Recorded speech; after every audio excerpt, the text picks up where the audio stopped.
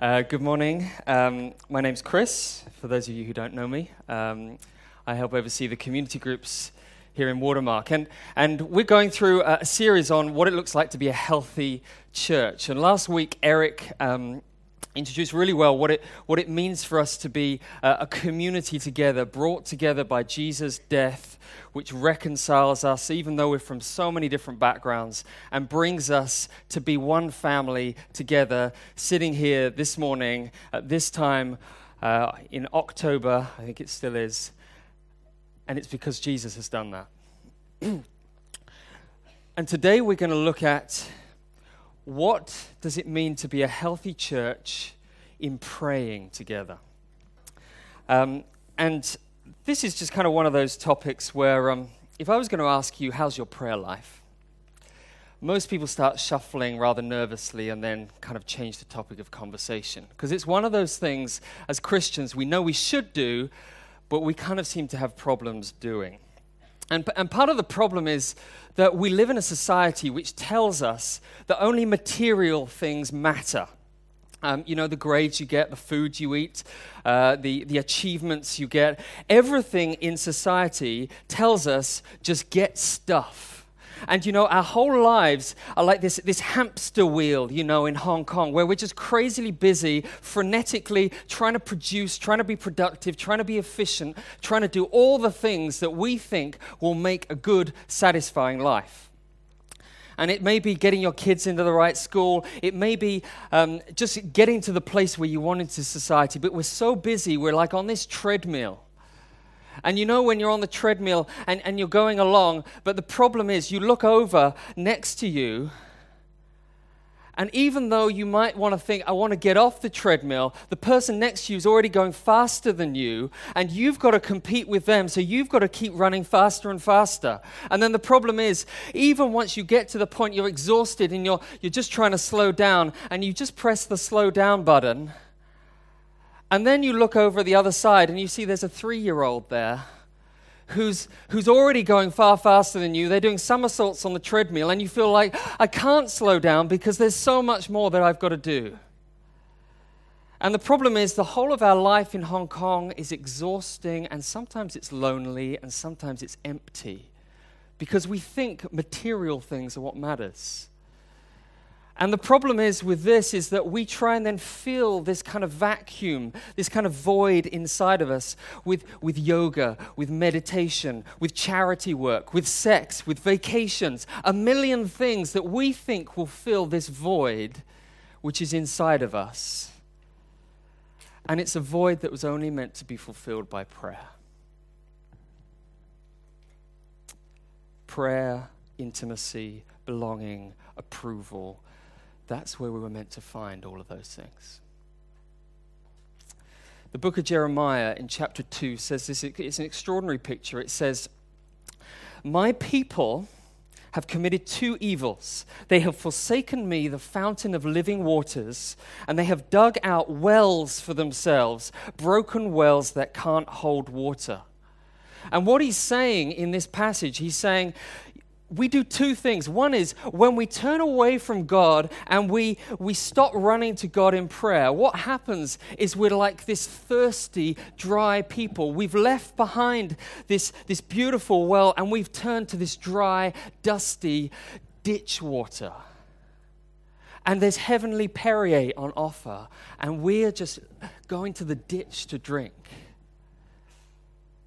And if the church is to be the church in this society, which is to be different, not on the treadmill, then we've got to rediscover what it means to pray, because otherwise we'll be as thirsty and as parched as everybody else. So let's think about prayer. Because your prayer life, and here's a very powerful thing, your prayer life will tell you more about your spiritual health than anything else. You can be full of so much activity. You could be serving in a million ways, but your prayer life, nobody will see that. It will tell you where your spiritual health is. Someone once said, a man is what he is on his knees before God and nothing more. That's a painful thing to say. So we're just going to scratch the surface on this topic today. There's so much we could say. But we're just going to look in three things. We're going to look at what is Christian prayer, why don't we pray, and how does prayer change us? Okay? What is Christian prayer, why don't we pray, and how does prayer change us? Because the thing is, prayer is not uniquely Christian. Buddhists do it, Muslims do it, Hindus do it. In fact, even those who don't believe in God, atheists, at least 20% of them from studies say that at some time in their life they pray. But Jesus, in the passage we're looking at today, says there are right ways to pray and there are wrong ways to pray. He says this, verse 7, he says, when you pray, not if you pray, when you pray, do not heap up words like the Gentiles do, like the pagans do, that's the word. For they think they will be heard because of their many words. Do not be like them. Jesus is saying there's two main ways you can pray. You can pray like a pagan or you can pray like a Christian. And the difference between them is you pray is the basis on which you pray. Pagans pray on the basis of their performance. Christians pray on the basis of their status before God. Pagans pray on the basis of their performance. They think they'll be heard because of their many words. Christians pray on the basis of their status. Now, let's think about it. Probably most of you don't think you're pagan. But pagans are extremely religious people. Okay? They're not irreligious, they're religious. They talk religious talk, they serve, they go to community groups, they even pray regularly.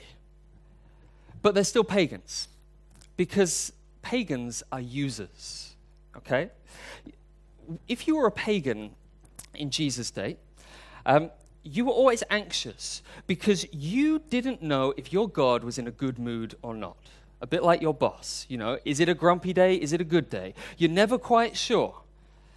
And so the pagan, if they wanted to get something out of God, they would have to make sure they did everything right in their prayers. And so they would list off all the names, the possible names that God might have, just in case they missed one, and the pagan God would not be happy with them. And so they would heap up empty phrases by listing every name they could think of. And here is a prayer, slightly adapted, from the first century. Okay? So say, dear Apollos, son of wise and thundering Zeus, big guy in the sky, spirit up above, oh powerful and mighty God, whatever name you like to be called by, please, I've been a good boy. I've given you offerings these last few weeks, and you're an amazingly awesome, great, powerful, wonderful God. And if it doesn't trouble you greatly, I ask humbly you to provide me with the names of all the horses that are going to win this Wednesday at Happy Valley. For your glory, amen. That's how a pagan would pray. You check it out online. Check it out on Google. You'll see. And you could substitute horses for kids' education, for health, for money, for career, any of those things. That's what a pagan would pray like. And why did they do that? They did that because their relationship with God, they saw it a bit like, a relationship manager at a bank. One UK politician, he was arrested actually for fraud, and he was a church-going guy. But when he got arrested, he became a Christian, and he realized that this is what he said about his relationship with God. He said, "God for me was like my bank manager. I spoke to him politely, visited his premises intermittently, occasionally asked him for a small favor or overdraft, deaf to get myself out of difficulty, thanked him condescendingly for his assistance, kept up the appearance of being one of his reasonably reliable customers, and maintained superficial contact with him on the grounds that one of these days he might come in useful." You see, it's a user system. God is just your bank manager, your relationship manager, your account manager. And the reason pagans do it like this is because most of our interactions in society work like this. It's about trade and performance. Even as kids, you grow up thinking, okay, if I get good grades, my parents will be pleased with me and they will love me. If I fail, they will shout at me. So I will work hard so they will love me. It's a trade, right? I do this, you do that. We do the same in relationships, in dating. You assess somebody based on whether they're going to fill that social, emotional, spiritual kind of Grand Canyon that's in your soul. And if you think they're going to fill that they're going to satisfy, they're going to make you feel good, then you'll go into the relationship with them. Then you'll perform. Then you'll love them. Then you'll serve them, as long as they're doing their part.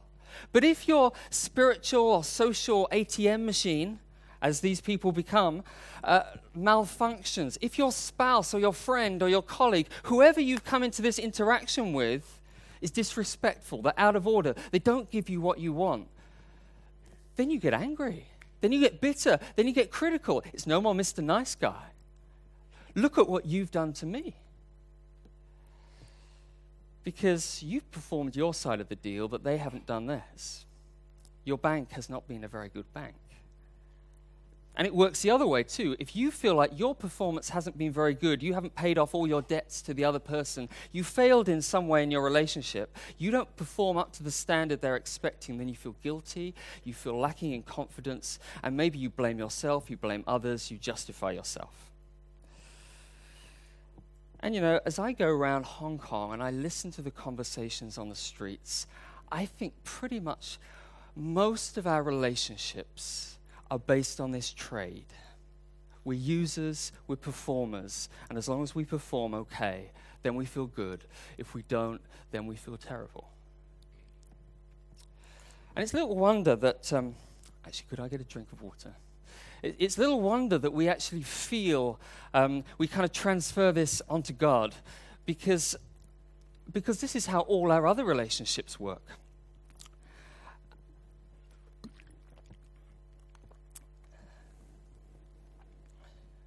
Because we expect God to be that trader too. And so as long as we come into God and we fulfill our part of the bargain, we're like an account holder in his bank. And we expect him to give us a good service because we've been loyal and we're trusting him as our bank provider. But if you suddenly realize your account is very low, you've got an exam, your kids are sick, something like that, you come to your manager then for the blessing, for the loan, the spiritual loan that you want from him. And if you think you've been a good, loyal Christian and he doesn't answer your prayer, then you get angry. If you've asked him to help you with the exam, but you fail your exam, then it's like, God, what were you doing? I can't believe you let me down in this one. And we're angry, critical, and we're bitter. Or if you realize you actually haven't been a very good customer of God's recently, then you think if he doesn't answer your prayer, then maybe it's because I wasn't good enough. Maybe he's punishing me because I didn't kind of give enough to him. I haven't been loyal enough. Maybe he won't listen to me because of what I've done. And we're not confident in prayer. And Jesus says that's how pagans think. And he says, don't be like them. And the reason, it sounds nice, but every single one of us in this room, I can guarantee at some point or other you're a pagan. How do I know? Because I am one. Because I am one. Because we're hardwired and the whole of society is telling us like this. And Jesus is trying to come to us and say, there's a different way. You don't come to God based on your performance. Because think about it, frankly, your performance has been shocking. Your spiritual performance before God is so bad that no bank would ever have you. Because mine is too. And if you were listed on the heavenly stock market, nobody would invest in you. Because it's a bad investment. But the thing is, we are the ones who make up the church. And as a church, we don't come because of our great performance. Don't be like the pagans. He says this, don't you know your Father knows what you need before you ask him? Pray then like this: Our Father in heaven. Christian prayer comes not on your basis of your performance, but it comes on the basis of your status as a child of a living God. He is your Father, not your bank manager, your account. You're not an account holder. And this is so radical because he could have said, our King, our Creator, and he is. And every other religion would be very happy with you doing that. But if he's your king, then he can punish you for your poor performance. He can throw you out of his kingdom. But a father, a good father, is not going to throw you out of his family. And he says this is not, as Alfie was saying, this is not some distant father. It's a relationship with someone who knows you. He knows you. He knows, I don't know what's gone on with you this week. He does. I don't know what your fears are. He does. I don't know what your darkest, deepest secrets are. He does. He knows what's happened, what your complaints are, what your hopes are, what your dreams are. He knows them. He knows them. He knows them. And many of us have grown up in families with fathers that we wanted to have known us, but they were more like our relationship manager at the bank, because all they would do, they would dispense cash to us, they would give us gifts, they would give us the good education, and we wanted relationship. We wanted them to know us, and they never did. And there's this aching in our heart to be known. And those of you who've had good fathers will know what an amazing thing it is to have somebody who knows you, who knows what you need, and who cares for you. Because we want relationship. God doesn't, when you come to God in prayer, God doesn't kind of go through his records and say, oh yes, I remember what your issues are. You can, if you're an account holder and you go to your finance manager or whatever, and you say, listen, I've got some real issues with my sex life at the moment, they're going to freak out. But when you go to your Father, who knows everything that's going on with you, he's not going to freak out. That's amazing. So we don't come to God as an ATM machine. We don't come to God as someone who is just there to distribute some blessings to make our life easier. You come as a child who always has the ear of his Father. Think about it. Who could go to the President of the United States at 3 o'clock in the morning and ask him to take you to the bathroom? Can any of you do that? I suggest you might get arrested. But his child could. Only his child could. Because a child has an intimate relationship and the Father knows them. In John chapter 1, it says, those who received Jesus, he gave them the right to become children of God. Gave them the right to become children of God. How do you become a child of God? You don't become a child based on your performance. You become a child based on Christ's performance. Christ died on the cross so that you might be adopted into his family and know that status that you don't have to perform anymore. You are his child. You're in the royal family. You're in his family. And you know, with adopted children, have you noticed, some of you have got adopted children, but you know, with adopted children, I don't see the parents treating adopted children, biological children, differently. I see them treating them with equal value, with listening to them with equal concern and love. Now think about this. Jesus is God's Son, his true Son. We are adopted sons and daughters. So the way Jesus, God the Father, looks at Jesus is the way that he looks at you and me. And that means he's delighted. He's pleased. And so Matthew 7 says, if you who are evil know how to give good gifts, if you're a mother or father, don't you want to give your children the best? if you're evil and you know how to do that, then how much more will your Father in heaven give good gifts to those who ask him? How much more will God, is he longing to give you good gifts? And the thing is this, if your Father doesn't give you what you want, if he doesn't give you what you want, if you're an account holder, you'll be angry. But if you know that your Father is good, then you can trust him. You can trust him. And in the Bible it says this. It says in Romans chapter 8, it says, if God, who gave his only Son for you, if he was willing to give his only Son for you, he wouldn't spare him. He paid the ultimate cost for you. Then how much more will he give you everything that you need? Graciously pouring out all the things that you need. If he's already given everything, the most precious thing to him, he's not going to hand back. And you know, sometimes when I was a kid, I wanted to watch TV in my room. But my parents wouldn't allow me to have a TV in my room. I'm so glad looking back that they didn't allow me to have a TV in my room. Because I did so many other things and I would have been probably seriously messed up. Some of you may think I already am, but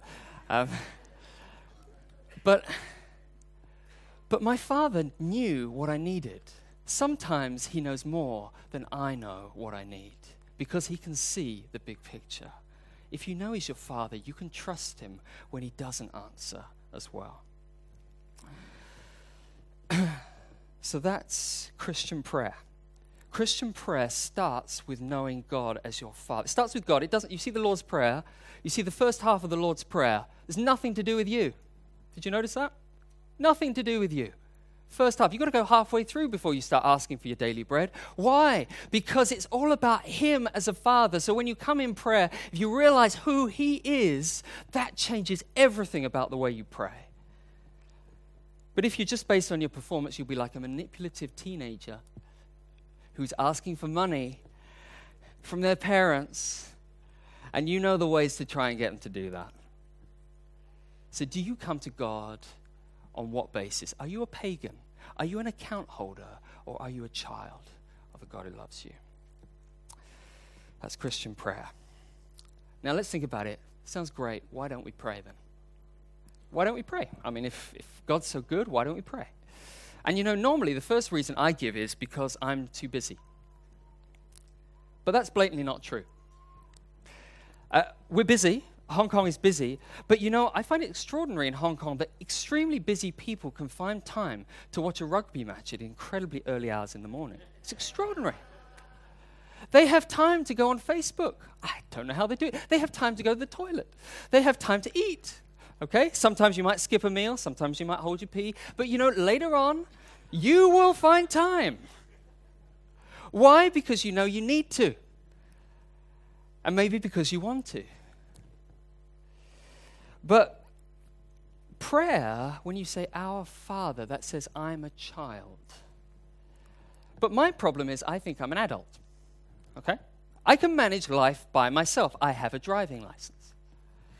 And prayer is for those moments in life when you're driving along, you've taken your eye off the road, you're heading towards the granny who's just crossing the pedestrian crossing, and you're out of control, and you cry, help! God puts his hand on the steering, you swerves the wheel so you miss the granny, and then afterwards you breathe a sigh of relief, and then you say, thanks God, now leave it to me, I can cope with the rest. That's the way we do prayer, because we think we're adults. We're self-sufficient. We can do it.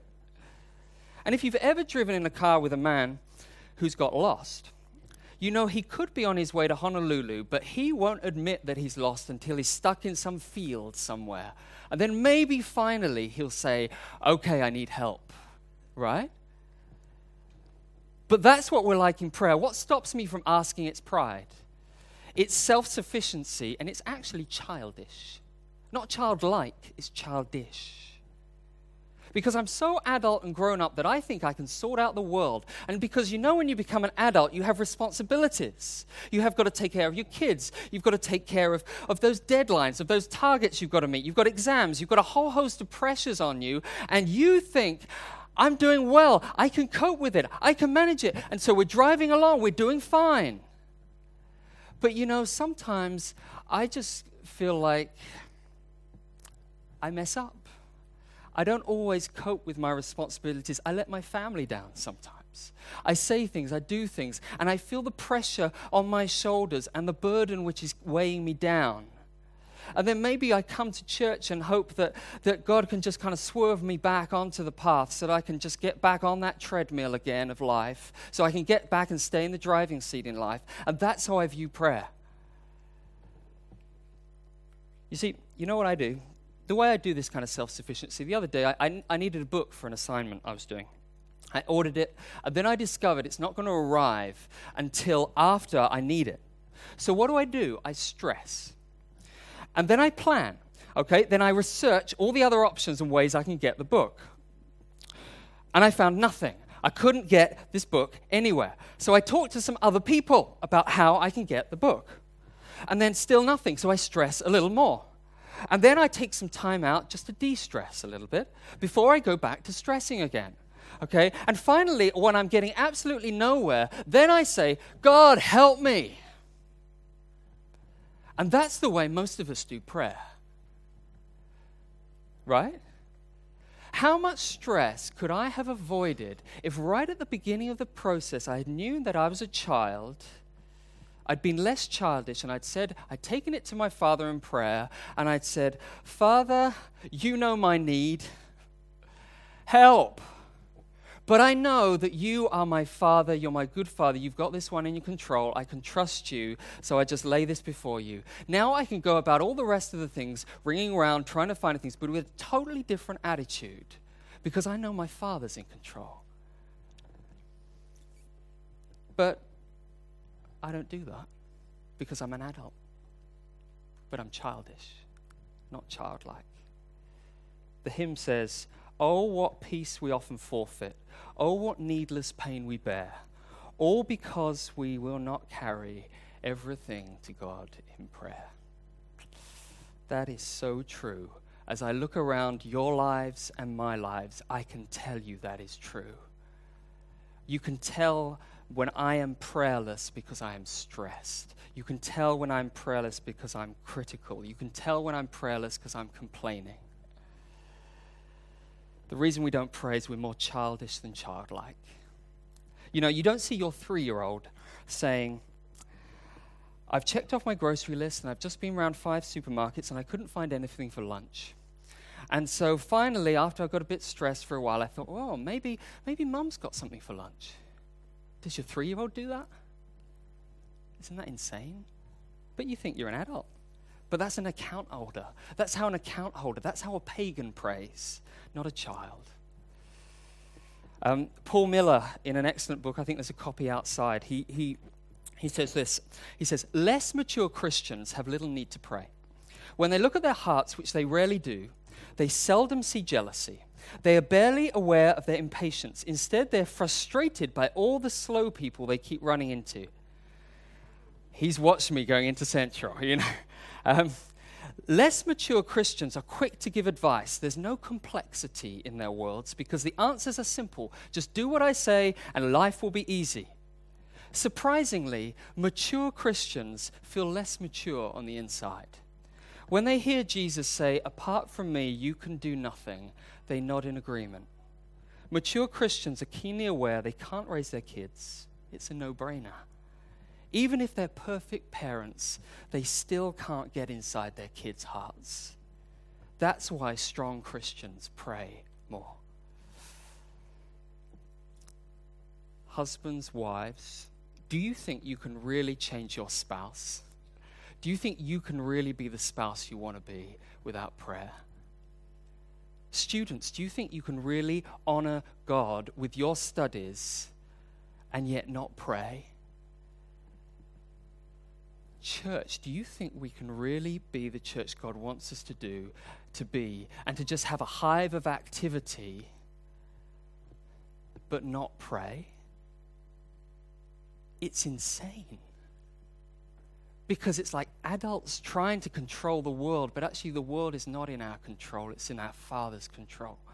And if we're to be anything different than the rest of the world around us, if we're to not be on this treadmill, and we can be on a Christian treadmill of doing 1,000 activities, but your activity is meaningless if you're not coming to God in prayer and saying, Father, we need you. If you would spend 10 unproductive minutes every day in prayer, you'd see the long-term effects produced far more than you could ever do in those 10 minutes. I guarantee it.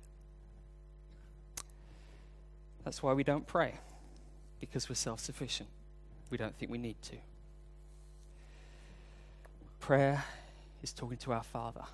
It's not our performance. Doesn't matter what you've done this week, you can come to him. Thirdly, prayer changes us. How does prayer change us? At the heart of every spiritual revival that has ever taken place in the history of the world has been prayer. Just check it out in the history books. Everyone. Because prayer changes your perspective on life. You see, what I tend to do is I shrink my world down to my needs, my desires, my wants. And the world becomes this very narrow focus. But did you see in that prayer, it says, Jesus says, our Father. Did you see that? He didn't say, my Father. He said, our Father. Our, that is plural. That means the world, the God who we are speaking to, is a God who has brought us together in a family. We are part of his family together. That means the world is not revolving just around you. It's not you, just you and God. It's us together with our Father. But what we do is we think actually the whole of church is centered down around me. My relationship with God is just centered down around me. Did you ever see that movie, Honey, I Shrunk the Kids? Anybody see that movie? If you didn't see it, it's basically a movie about this kind of inventor father invents a shrink ray, and it kind of accidentally goes off, and his kids and his neighbor's kids get shrunk down to 1/4 of an inch. And what happens is suddenly they're now 1/4 of an inch, and the ants are now like elephants, and the bees are now like aeroplanes, and the grass is now like a rainforest. And suddenly all these things have become huge in their eyes. That's what we do with our worlds. Because when you shrink it down to just you, your world has just narrowed down to this tiny little thing, and everything seems massive.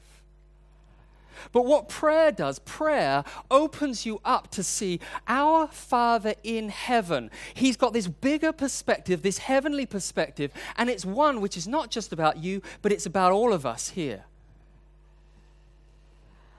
And prayer helps you to see people when you would only ever see your issues before. I was walking to work last week. And in front of me, there was a woman sweeping the stairs at the top. And just kind of coming up to her, there was another woman kind of dragging her kid behind her. And as she saw the woman sweeping in front of her, she started shouting at her to get out of the way. And she just abused her and demeaned her completely, and then just dragged her child on, ran her past, and walked on. And I walked up the stairs afterwards. I looked at this cleaner lady, and she was just crushed. You could just see it written over her face. Devastated. And I said something comforting to her, and I walked on, but I was furious at that other woman. And for 10 minutes, my mind was thinking, well, I won't say what I was thinking. This is being recorded. You can pray, but pray for me afterwards. But as I walked along, then suddenly, I remembered, I'm supposed to be speaking on prayer. And this little voice came into my mind which said, have you prayed for her? And my instant reaction was, for her? And then I thought, well, because I'm preaching, I guess I better try and practice what I'm preaching. So I prayed for her. And suddenly, I prayed, our Father, and then suddenly, I realized that woman doesn't know her Heavenly Father. Her whole life is based on performance, her performance and other people's performance. If she knew her father, just how much would that transform that angry, critical, bitter person? And I stood and I changed from seeing just with anger to seeing her with compassion. She needs to know our Father. And just think, how many of the things would you change if suddenly you began to start praying for this church? You began to start praying for the people in your community group. You began to start praying for the people around you. Our Father, would they know you as Father? And the people who just irritate you, the things which have just driven you mad, suddenly you go from being a quarter of an inch to suddenly seeing above just the normal stuff of life. You begin to get perspective and it changes you. And you begin to change with having more compassion. You begin to see people as you never saw them before. But you see, prayerless people complain all the time. How do I know? Because I do it. Prayerless people are critical all the time. How do I know? Because I am. Prayerless people only see the problems. And when they pray, they only ever pray for their issues. But the thing is, let's imagine you go into your community group and you have a problem and you say, or somebody has a problem and they say, oh, my little Johnny, he's been struggling at school. I need you to pray for him. What do we normally do? We say, okay, Lord, please make his problems better. Amen. But what if you began to pray, our Father? So you began to see they need to know God as Father in this. So Lord, you know their problems, you know their needs, you know their fears, you know their struggles. You're a good Father. And I pray for that situation. I pray that they would know you in that. But even more than that, with their stress, would they know that you are their Father who cares for them? Because that's what they need in this situation. We pray that you would answer. We pray that you would give them that situation. But even if you don't, would they know that you are good in this situation? Because when you pray like that, do you see, the world is not just about your problems. It's about knowing Him. It's about knowing the God who loves you. What this church needs more than anything else is not more programs. What this church needs is not greater leaders, greater sermons. It's not greater kids program. It's not all those other things, great though those are. The thing which this church needs more than anything else is that we would know God as our Father. And the only way that we will know God as our Father is if we come to Him in prayer. And if you see that we need each other to come to God for each other in prayer.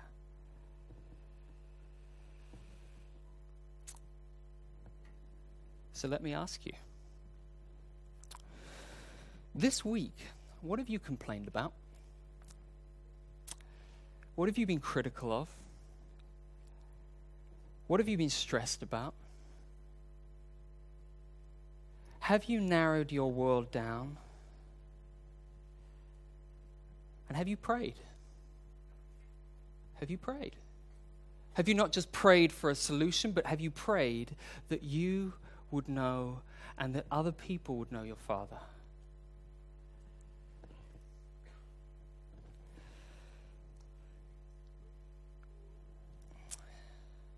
The only way that you can stop being a pagan is to know the Father. The only way that we can know our Father is to pray. We keep forgetting that. We keep needing other people to remind us. So how are you going to change? I want you to think for a minute. Because it's nice to talk about prayer, but do you know, in the practical things of life, all the best intentions to pray come to nothing. You've got a plan to pray. You've got to put it in your calendar. You've got to put it in your diary. You've got to make time, like you do with your family. We have spaces before the service. We have people who come to pray. Do you see how much this church needs us to pray? Your community group. Do you just go to your community group and just turn up? Or have you actually been praying for the people there? Will you set aside time to pray? For the leadership, for all the things which are going to happen in our lives, happen in our life as a church, will you pray? Will you put it in your diary? Will you make time? Or are you too productive? Are you too adult? Are you too self-sufficient to do that? We have a couple of great books. Outside, there's some great books on prayer. There's one here by Tim Keller. Really thorough, just understanding what prayer is. There's another one here outside. You can go outside on the bookstore. The problem with recommending books to pray, about learning to pray, is that you read the book and then you don't pray. Done that? The problem is when we start coming to community group and say, let's have a time of prayer, is we spend 35 minutes talking about what we're going to pray about and then 3 minutes praying. You done that? Why? Because we're self-sufficient. Because we don't really think we need it. But our Father is longing to hear us, and He wants you and us, and as a church, to say, Our Father. And that's a spiritually healthy church. Not a church which has great activities, great sermons, all those other things. It's a church which can say, we need you. We need you. And God will place us in positions where we have to cry like a child, Father, we need you. Let's pray.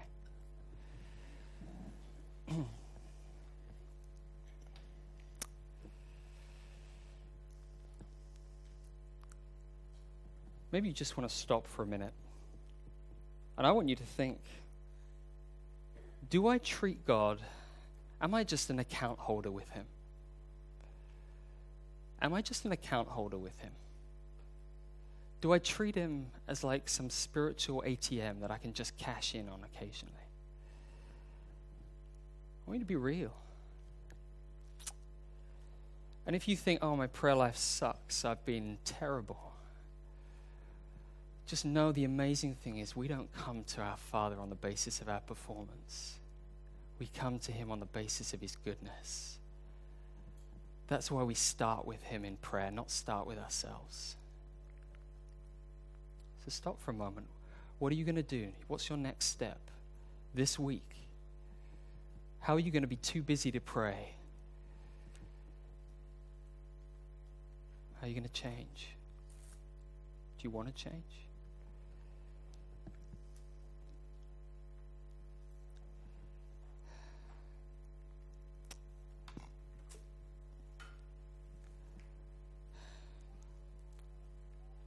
Father, this spiritual vacuum inside of us that we fill with so many other things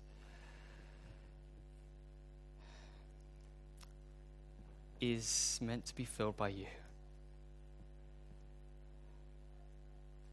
It's meant to be filled by you. I pray that we would constantly remind each other, remind ourselves that in the midst of life, when we forget who you are, we try and be self-sufficient. We remember that we need you. And that we turn to you, not just when we have to, but we turn to you because we want to have that relationship with you. Change us, Lord. Change us, Lord, as a church. Help us not be pagans, but to become people who live as children of yours. In your name. Amen.